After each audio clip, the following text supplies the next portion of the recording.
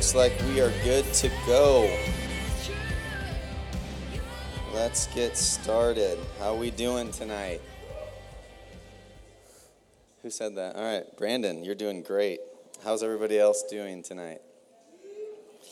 All right, that was pretty lame, but I'm going to keep going. Okay. If you have your Bibles, open to Philippians chapter 2. That's the verse we'll read together.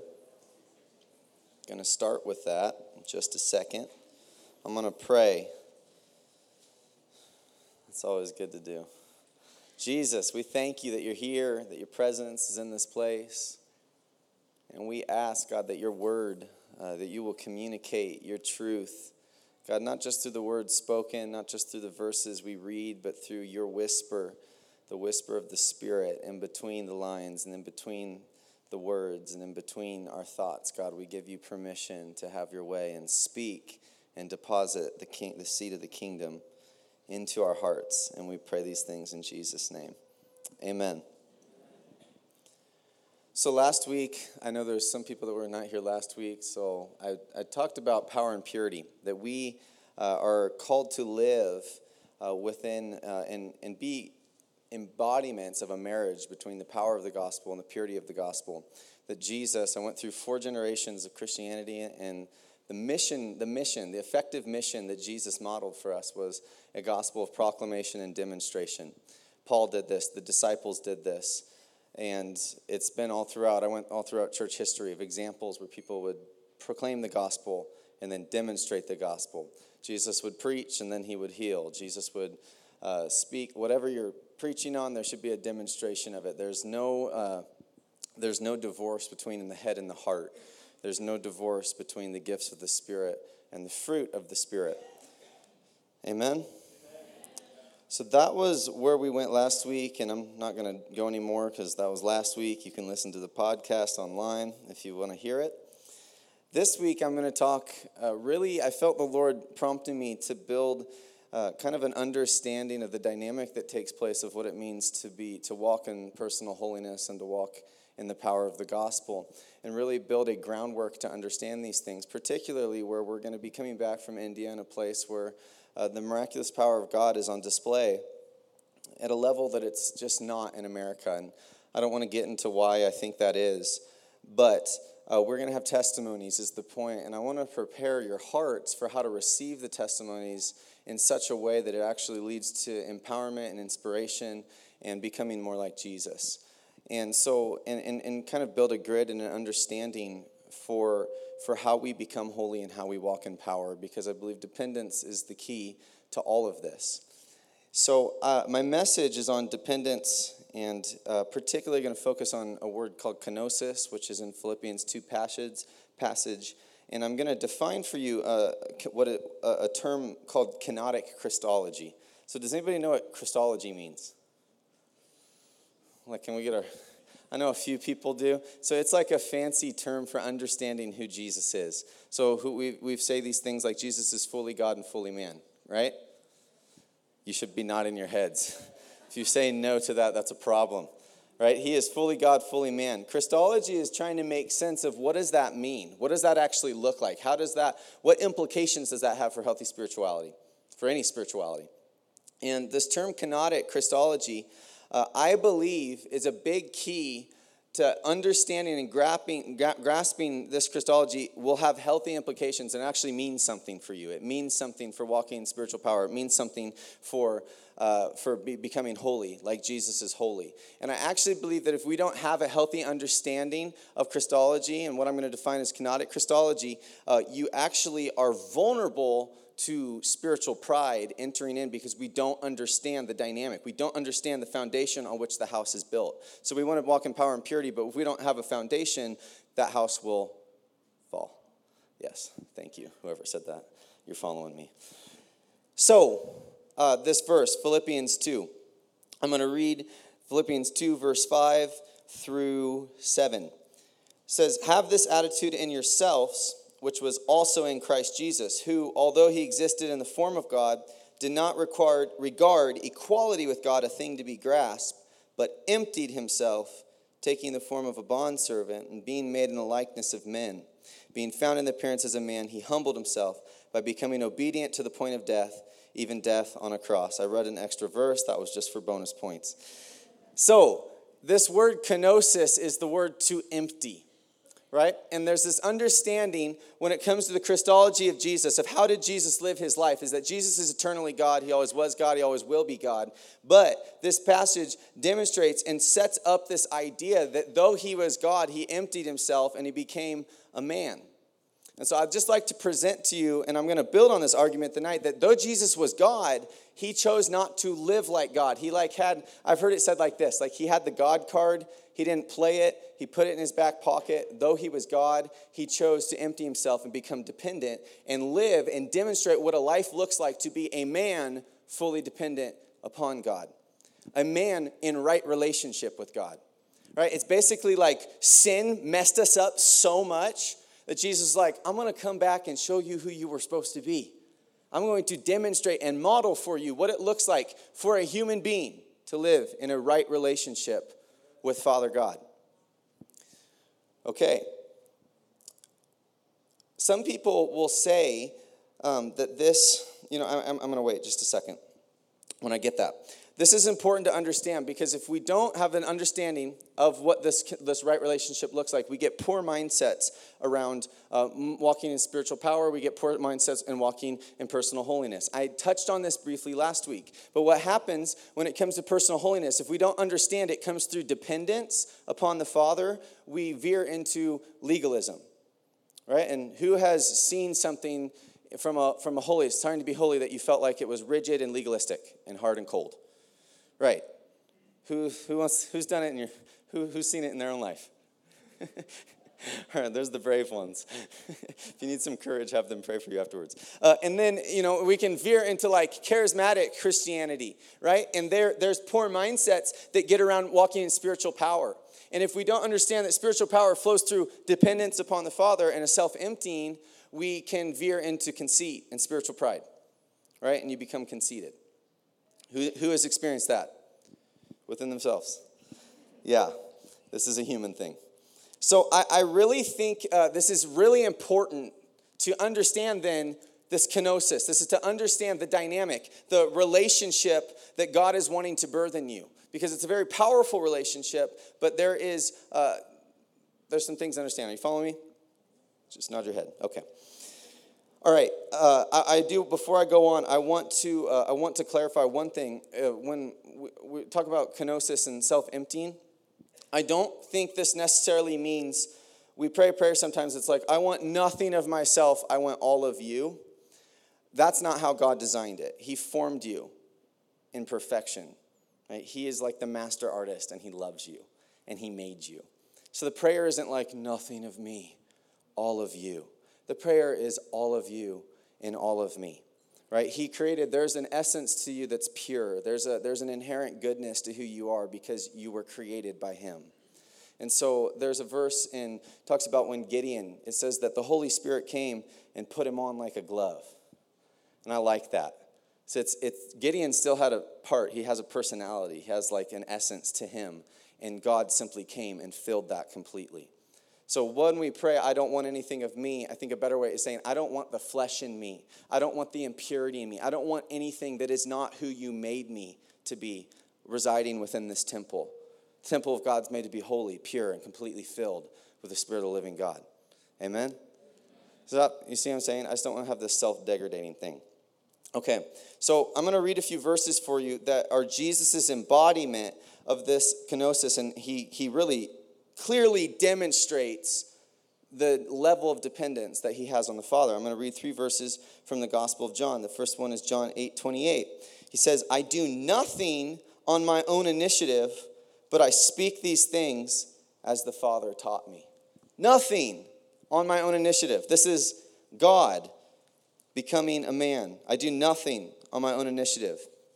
Next one I'm going to read is from John chapter 12, verses 49 through 50. It says, for I did not speak on my own initiative, but the Father himself who sent me has given a commandment to me as to what to say and what to speak. I know that his commandment is eternal life. Therefore, the things I speak just as the Father has told me. And this is probably my favorite one. If you just turn one page further, if you're following me, in John 14, verse 10, Jesus says this: "The words that I say to you, I do not speak on my own initiative, but the Father abiding in me does his works." So again and again, he's demonstrating this, like, I only do what I see the Father doing. I don't do it on my own initiative. I do in obedience to the Father. Are you following me? This is a radical promotion of self-denial, of self-surrender, of complete yielding unto the goodness of the Father. And Jesus is modeling this because he's trying to demonstrate what man in right relationship looks like. And we'd so lost sight of this in the fall that this was the only way.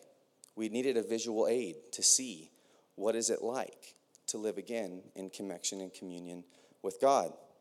Now, some people say this sounds dangerous. That sounds like dangerous thinking. It sounds like you're creating mankind to be too powerful. You're setting people up for failure. You're setting people up for, is Jesus a prototype? I don't know if he can actually be a prototype of what it looks like. Like, Jesus is a powerful guy, right? He did amazing things. How can you say that was just as a man in right relationship to God? Are you setting people up for walking down a path that leads somewhere unhealthy? And I don't like to negate questions, and so I really like to dive deeply and understand things. And so what I believe, I wouldn't be teaching this if I thought that was true. I don't think that this is dangerous thinking. I actually think that this is dangerous thinking if you don't believe that this is true. I actually think you're setting yourself up to walk in a way that you were not designed to. Who are you not to be powerful? You're a son or a daughter of the King of Kings and the Lord of Heaven and the God that spoke and created worlds. So you are born to be powerful. Power, we have a fear of power. We have a fear of pride that has infected a lot of Christianity. Oh, don't let people be powerful because then they'll become prideful. There's truth in that because power can reveal pride. I actually talked about that last week. But that is not, we don't shy away, right? Fear is an attack of hell. So if there's fear surrounding something, we don't run away from it. We need to engage with it and understand, why is power corrupting people? Why are we afraid of these things? Are you following me? Okay, so I want to take us back all the way to the Garden of Eden, and I want to just take a look that I think may be a fresh perspective of some of you of what really happened at the fall, right? Because before the fall, we have to remember that God is put mankind in a garden, right? And he's given Adam work to do, which is purpose, right? He's given Adam authority to name. He's given man, right, universal man, authority. He's given them power. Name the animals. Like, you're the boss. You're the man. That's some crazy power, right? And he's given them intimacy. He makes Adam for Eve. They have intimacy. They're naked and unashamed. He walks with them. He talks with them in the cool of the day in the garden. This place is perfect. Mankind has purpose. They have power, and they have pleasure. How's that for alliteration? That's like the most closest thing to a 3-point sermon I'll ever get right there. Purpose, power, pleasure in a garden. This place is amazing. And it was all flowing from dependence in God. Right? This is what God has for us. He's designed us for great purpose. There's a significance. We crave significance as humans, but we try to find it oftentimes other places when we don't recognize God wants to meet that desire. We have a craving. We were made to be authority. God gave us authority, and he gave authority, and he redeems this in the call. I've given you authority. Go to the nations, preach the gospel. It's why we're going to India, because he's given authority. There's a God-given desire within us to be powerful because we're made like him. We're like him. How powerful is he? Right? And he's given us a God-given desire for pleasure. Marriage is beautiful. Sexual intimacy is beautiful. Culture perverts it, but it came from God. Amen? I'm not going to preach on that anymore. I'm not married. I know. Okay. The point here is that Satan comes in Genesis 3. I'm going to read the passage, then I'll unpack it a bit. It says, Genesis 3, verse 1. Now the serpent was more crafty than any beast of the field which the Lord God had made. And he said to the woman, indeed, God has said, you shall not eat from any tree of the garden. The woman said to the serpent, from the fruit of the trees of the garden we may eat. But from the fruit of the tree which is in the middle of the garden, God has said, you shall not eat from it or touch it, or you will die. The serpent said to the woman, you surely will not die, for God knows that in the day you eat from it, your eyes will be opened, and you'll be like God, knowing good and evil. When the woman saw that the tree was good for food, and that it was a delight to the eyes, and that the tree was desirable to make one wise, she took from its fruit and ate, and she gave it also to her husband with her, and he ate. What happened here? I first want to draw your attention to the fact that what Satan is coming is he is directly challenging a relationship of dependence upon God. So he literally comes right into this place of dependence. Don't eat the tree, Adam and Eve. And that was the only thing they knew, is relationship with God. That was their marker for truth. Every thought they thought was in this relationship with God. So Satan goes, did God really say that you're going to die if you eat that thing? So he's coming, he's directly attacking this place of abiding, this place of dependence. And Eve, you can see how dependent they were. So she sputs out, well, God said, you don't eat of that tree. We can eat here, but we eat there. Everything was, they found life in the voice. Man doesn't live on bread alone, but on every word that proceeds from the mouth of God. They were in this place of living in the life of God. He challenges it, and he starts trying to get her to start imagining thoughts that are now outside of relationship with God. No, God didn't say you're going to become like God. You eat the tree, you're going to get wise, you're going to become like God. And he's actually tempting her to leave this place of dependence and to start imagining a life of independence where you can make your own decisions. And the temptation isn't that you're going to be like God. The temptation is, why do you need to listen to God? Is God really good? Satan is attacking the goodness of God. He's saying, is that really a good thing that you're not to eat from that? Because look at that. It's so good. It's so wise looking. What does a fruit look like that makes it wise? You ever wondered that? I wondered that this week. Oh, that'll make me wise if I eat that apple. I don't know. Apparently she needed some more wisdom. But she's starting to imagine, okay, well, maybe God's not good. Maybe it's better for me to do this. And he pulls her away in her mind, and then her actions soon follow her mind, and she makes a decision not to become like God, but actually to become her own God. That's independence. Now, I actually don't need you to tell me what to do, because I think I understand what's good myself. And I'm going to make my own decisions for me. And you become your own God. I'm autonomous, I'm independent, and I'm now separate from God. And the immediately fruit, what do? They go hide themselves, hide away from God. That's not really possible. God finds them. But Satan came and brought a wedge from a dependent relationship and created an independent relationship. Does this make sense? I don't want to spend all night on this, and I feel like I was a little am I going to be able to talk about this quick enough? I believe that all spiritual attack, this is paradigmatic of all spiritual attack, it's always going to attack either being a place of connected to the Father versus disconnected from the Father. And I believe that the devil can use the scripture to do this. We can find moral reasoning and judgments within the scriptures of the Bible that are not in connection to the Father. Right? We can use the Bible to kind of come over here. I'm just going to use the Bible to figure out what's right and wrong, and then I'll do it my own. And that's still not in relationship to the Father. Are you following me? So the devil is crafty, more crafty than all the beasts of the field, and his desire, and every time he ever tempts you, it's to get you to do something that is disconnected from the Father. He wants your reasonings disconnected from the Father. He wants you asking questions that you're not looking to the Father to answer. He wants you independent. He wants you operating in autonomy because he's convinced mankind this is where you can be powerful. This is how you can figure out how you can get all your needs met. And everything gets perverted by selfishness. And the conundrum goes generation after generation after generation. And it's pain and brokenness and destruction.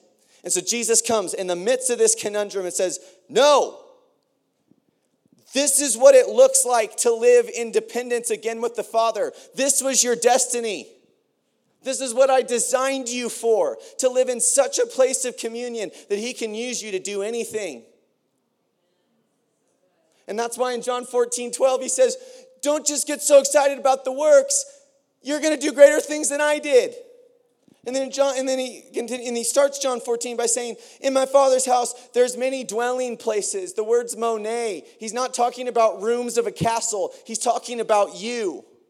Because he was the dwelling place of God. He's saying, I'm going to the Father. I'm going to send my Spirit, and he's going to make you righteous. I'm going to cleanse you with my blood, send my Spirit to you, and I'm going to make you a dwelling place of the God of heaven so that his Spirit can come in you and through you, and you'll do greater things than I did.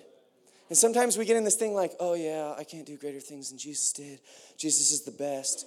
Jesus is awesome. No, Jesus was the best leader ever. And the goal of leadership is to reproduce yourself and make your ceiling the next generation's floor. And if you look at how many people Peter led to the Lord, it was more than Jesus.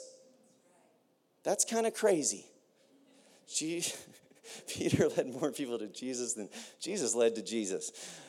Crazy, right? Obviously, Jesus is not insecure. Because Peter denied him. I mean, come on.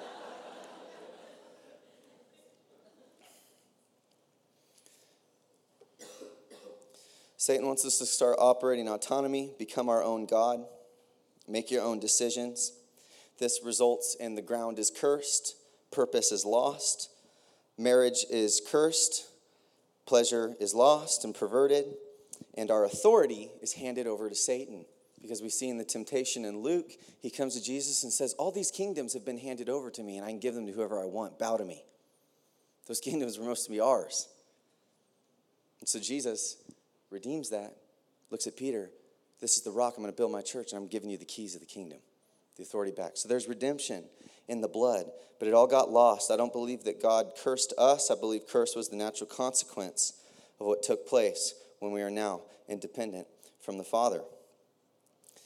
So Jesus demonstrates what it looks like to live in full humanity, but that power and holiness comes through self-surrender. He makes a way for us to come back to a place of kenosis, of self-emptying, so that we can enter right back into that place of communion and dependence, dynamic dependence with the Father. So I believe that this thinking promotes surrender. That's the only thing it promotes. Yes, God has spiritual power for your life, but the cost, the cross, is surrender. Yes, he wants you to be holy like he's holy, but the cost is surrender. This does not promote pride. This does not promote autonomy. This does not promote human independence. This does not promote, I can go and heal whoever I want. I can go do this. I got the gift of prophecy and I can read your mail all day. That's not what this promotes. This promotes I can only do what I see my Father doing. All right, turn your Bibles, John 15. Because Jesus didn't just model this. He then, at the end of his life, actually commissions us into a new dynamic. He demonstrated what it looked like to live in dependence upon the Father, and then he invited us into a similar co-creation, co-creator relationship with himself. Right? And these are famous verses. They're some of my favorite. I'm just going to read John 15, verse 5. If you're in Acts, you need to go left. All right. John 15:5. I'm the vine, you're the branches. He who abides in me, and I in him, he bears much fruit. For apart from me, you can do. Say that again. Say it one more time. Nothing. Apart from me, you can do nothing. All right? A lot of times I think we're like, oh, that's like a metaphor. Jesus is so, he's goofy like that. He just kind of says things, and, there's like spiritual meaning. No, nothing. Okay, this doesn't mean you can't brush your teeth or you can't get dressed in the morning. What he's saying is that you were designed, if you follow John 15 a little further, it says, and the fruit will abide. You were designed to create fruit through your life that abides for generations and generations, and I believe actually passes into eternity. It says that your will be done, your kingdom come on earth as it is in heaven. Do you know how you change the world? You create things. You make artifacts. How much did your iPhone change the world? How much did highways change American transportation? How much did, just name your thing? That's how you change the world. You create things. And I believe that Jesus, our destiny destiny is to create artifacts of the kingdom that change the world because they're artifacts of the kingdom. And they change the way we live our lives because they bring us into an alignment and an influence with righteousness. They infect the world with the righteousness of the kingdom. That's our destiny. So it's not like, oh, you can do nothing. You're just going to lay in bed and be a vegetable if you don't abide in me. No, that's not true. What he's saying is you'll do nothing of significance. You'll do nothing that lasts and truly fulfills your calling, your destiny in this world. You are made for so much more. And he's saying, you need me. I've designed you to need me. But the crazy thing is that he's actually designed this to need us. Because a vine, Andrew Murray, if you want to read a book called Abide in Christ, it's much more thorough than this. But a vine has the life, it has the rootedness, it has the nutrient, it has everything the branch needs to bear fruit. But there is no fruit on a vine. A branch has nothing it needs to bear fruit disconnected from the vine. But branches are made to bear fruit. So look at the love of God, of how he's designed this life to work. I am so content. Jesus is like, I'm so content just being the vine. I'm so content, and I want to use you to bear my fruit.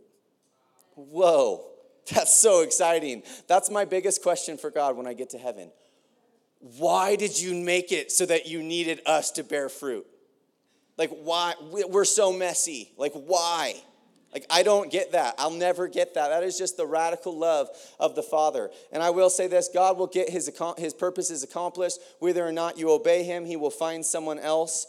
So it's not like, you know what I'm saying? I'm not like trying to say God won't do anything if, like, God is able. But this is like plan A for God. Let me put it that way.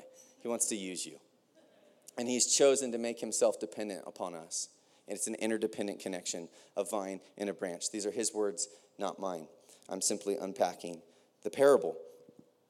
But this is how God has set up the dynamic in his wisdom. And I would call this dynamic co-laboring or co-creating. All right? Moving in spiritual power is a work of co-labor. Living in personal holiness is a work of co-labor. It all comes from abiding in the vine of Jesus Christ. Amen? This is really important to understand. Because in a co-laboring relationship, how many people are involved? At least two, right? So a lot of times we have these weird things that go on where people will say, like, your worship song blessed me so much. People say, oh, it wasn't me, it was Jesus. And you're like, no, it was not that good, right? Like, it blessed me, but it was not that good, right? And we have this weird dynamic of how to give praise within the body of Christ, right? And this is where I think a lot of pride comes in, okay? Because some people probably overpraise, and then they do get conceited, and then people see that, so it's like, oh, I'm not going to give them any praise, so then I don't want them to get prideful, and then the people are like, I'm so needing encouragement, but no one will give it to me, right? And then they're like, trying to seek it out some other healthy way. Like, we're made for affirmation, right? Whose love language is words of affirmation? Yeah, that's me as well. So if we live in a culture and start making this thing that if I give affirmation, I'm going to make someone prideful, we're actually denying them of the love that Jesus desires to give. And we're doing it in the name of poor theology. Right? This is why this stuff gets real practical and real important. So in a co-laboring relationship, there's two parts involved. Right? In the dynamic of the vine and the branch, the vine is more vital and more important. The vine dies, it's all over, right? The vine is the most important, but the branch bears the fruit. The only branches that bear fruit are ones that are abiding in Christ. Are you following me? So we have permission to honor fruitful branches. Really. And what we honor is that they said yes. Right? The path of kenosis, the path of self-surrender, is a series, a long life of progressively saying yes at a deeper and deeper place. I will give it all to you. What you ask, I will give. Again, and again and again, and I will hide myself in you, and I will seek you. And I promise you, fruitful branches did things in secret places that no one ever saw, where they emptied themselves, where they gave sacrificially, where they poured themselves out of love to Jesus. And what we can honor is, I might not see it, I might not know that, but because you're bearing fruit, I'm going to honor you as a vessel of the Lord that said yes. Amen? Right? What do we honor Jesus for? He's the inspiration. He's the very life. He's the nutrient. He's the source. He's the originator. He is everything. All the glory belongs to him. And a branch that is in dependence, all that glory will flow right to him. So we don't have to worry what people do about it. Right? But there's a man named Bill Johnson that I think he addresses this with wisdom unlike I've ever heard. And he says, what I do is when people put the praise that belongs to Jesus upon me, it's like then I have a crown that I can worship him with. And when I get away into the private place, I get on my knees and I worship him with the crown that I've been crowned with, of the praise that belonged to him because of what he did for me on the cross of Calvary. Amen? If you want to learn humility, I think that's where you learn it, where you recognize that in the midst of my brokenness, you desire to use me for your glory, and you get privately, and you know all the people that, whatever's happening, and you can get before him, and the only reason that you'd stood, the only reason that God used you to do blank or do blank is because of the shed blood of Jesus Christ. And you look at the Lamb that was slain, and you worship him with many crowns thrown at his feet. That is where humility is birthed. And I feel like so many people are missing this place because we're so afraid of giving honor and giving praise, and we don't know how to do it. We're afraid of pride. This is attack. It's an attack on the humility of the body of Christ. We need to know how to honor both God and man. Why? If we only honor man, we're committing idolatry. Acts 8:17 talks about this. It's Simon the magician. He sees the power that the apostles are moving in. As they're laying hands, people are being baptized in the Spirit. Comes to Peter and says, hey, can I give you money so I can do this too? Right? He's only honoring the vessel. And that's a mistake. He's committing idolatry. That sets yourself up in a very scary place for self-promotion because you start thinking that what's resting on a person can come. Oh, let me give you, I want to be friends with you. Give it to me. Yeah. Can we be friends? And that same thing flowing through me too? That's not how it works. It's God. They're just the vessel. If we only honor God and we don't honor man, we don't know how to steward testimony because we're like, wow, that's really impressive. God used you to heal blind eyes. God's amazing. You're impressed, but you're not really inspired because you don't have any vision. It's not like, oh, wow, that inspires me in anything in my life. It's just kind of like, wow, God's amazing. You go, Lord. You go, right? The reality is it's both. God is saying when someone gives a testimony of an amazing thing that God does to their lives, you can honor God as like, yeah, he is amazing. But you can also honor the vessel that all they did was say yes. You see what I'm saying? Then inspiration. Whoa. If you can use them, you can use me. If they can say yes, I can say yes. You're the same today, yesterday, forever. You never change. You didn't stop in the book of Acts doing what you're doing. If you're doing it in them, you can do it in me. Are you following me?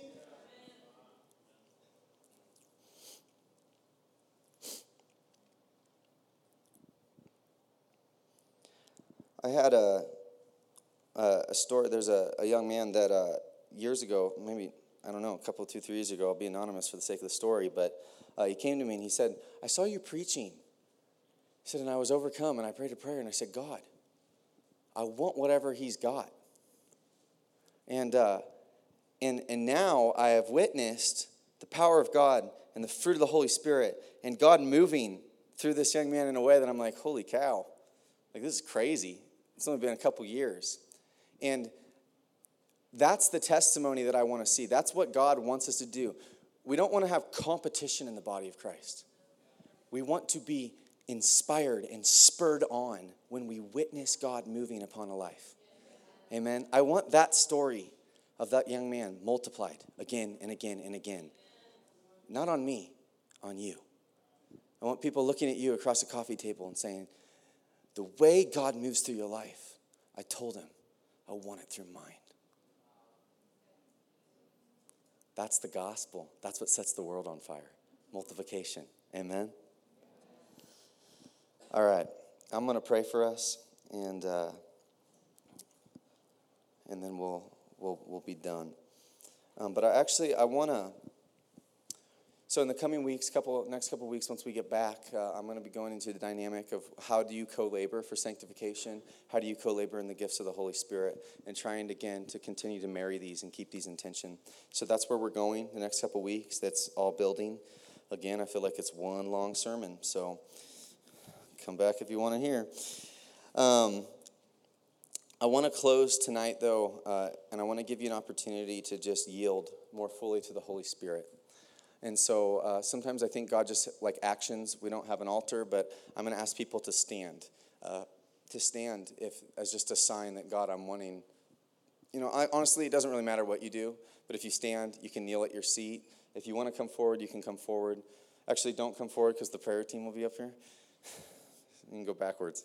But I want to give a space for you to just respond like with your body to the Lord as an outward sign of something in your heart that's saying, God, I want to go deeper into this place of kenosis, into self-empty. And then I want to pray for us, and then we'll move into ministry time. So, Brad, you can put some music on or something. But if you want to stand up, you can stand up. I'm going to pray.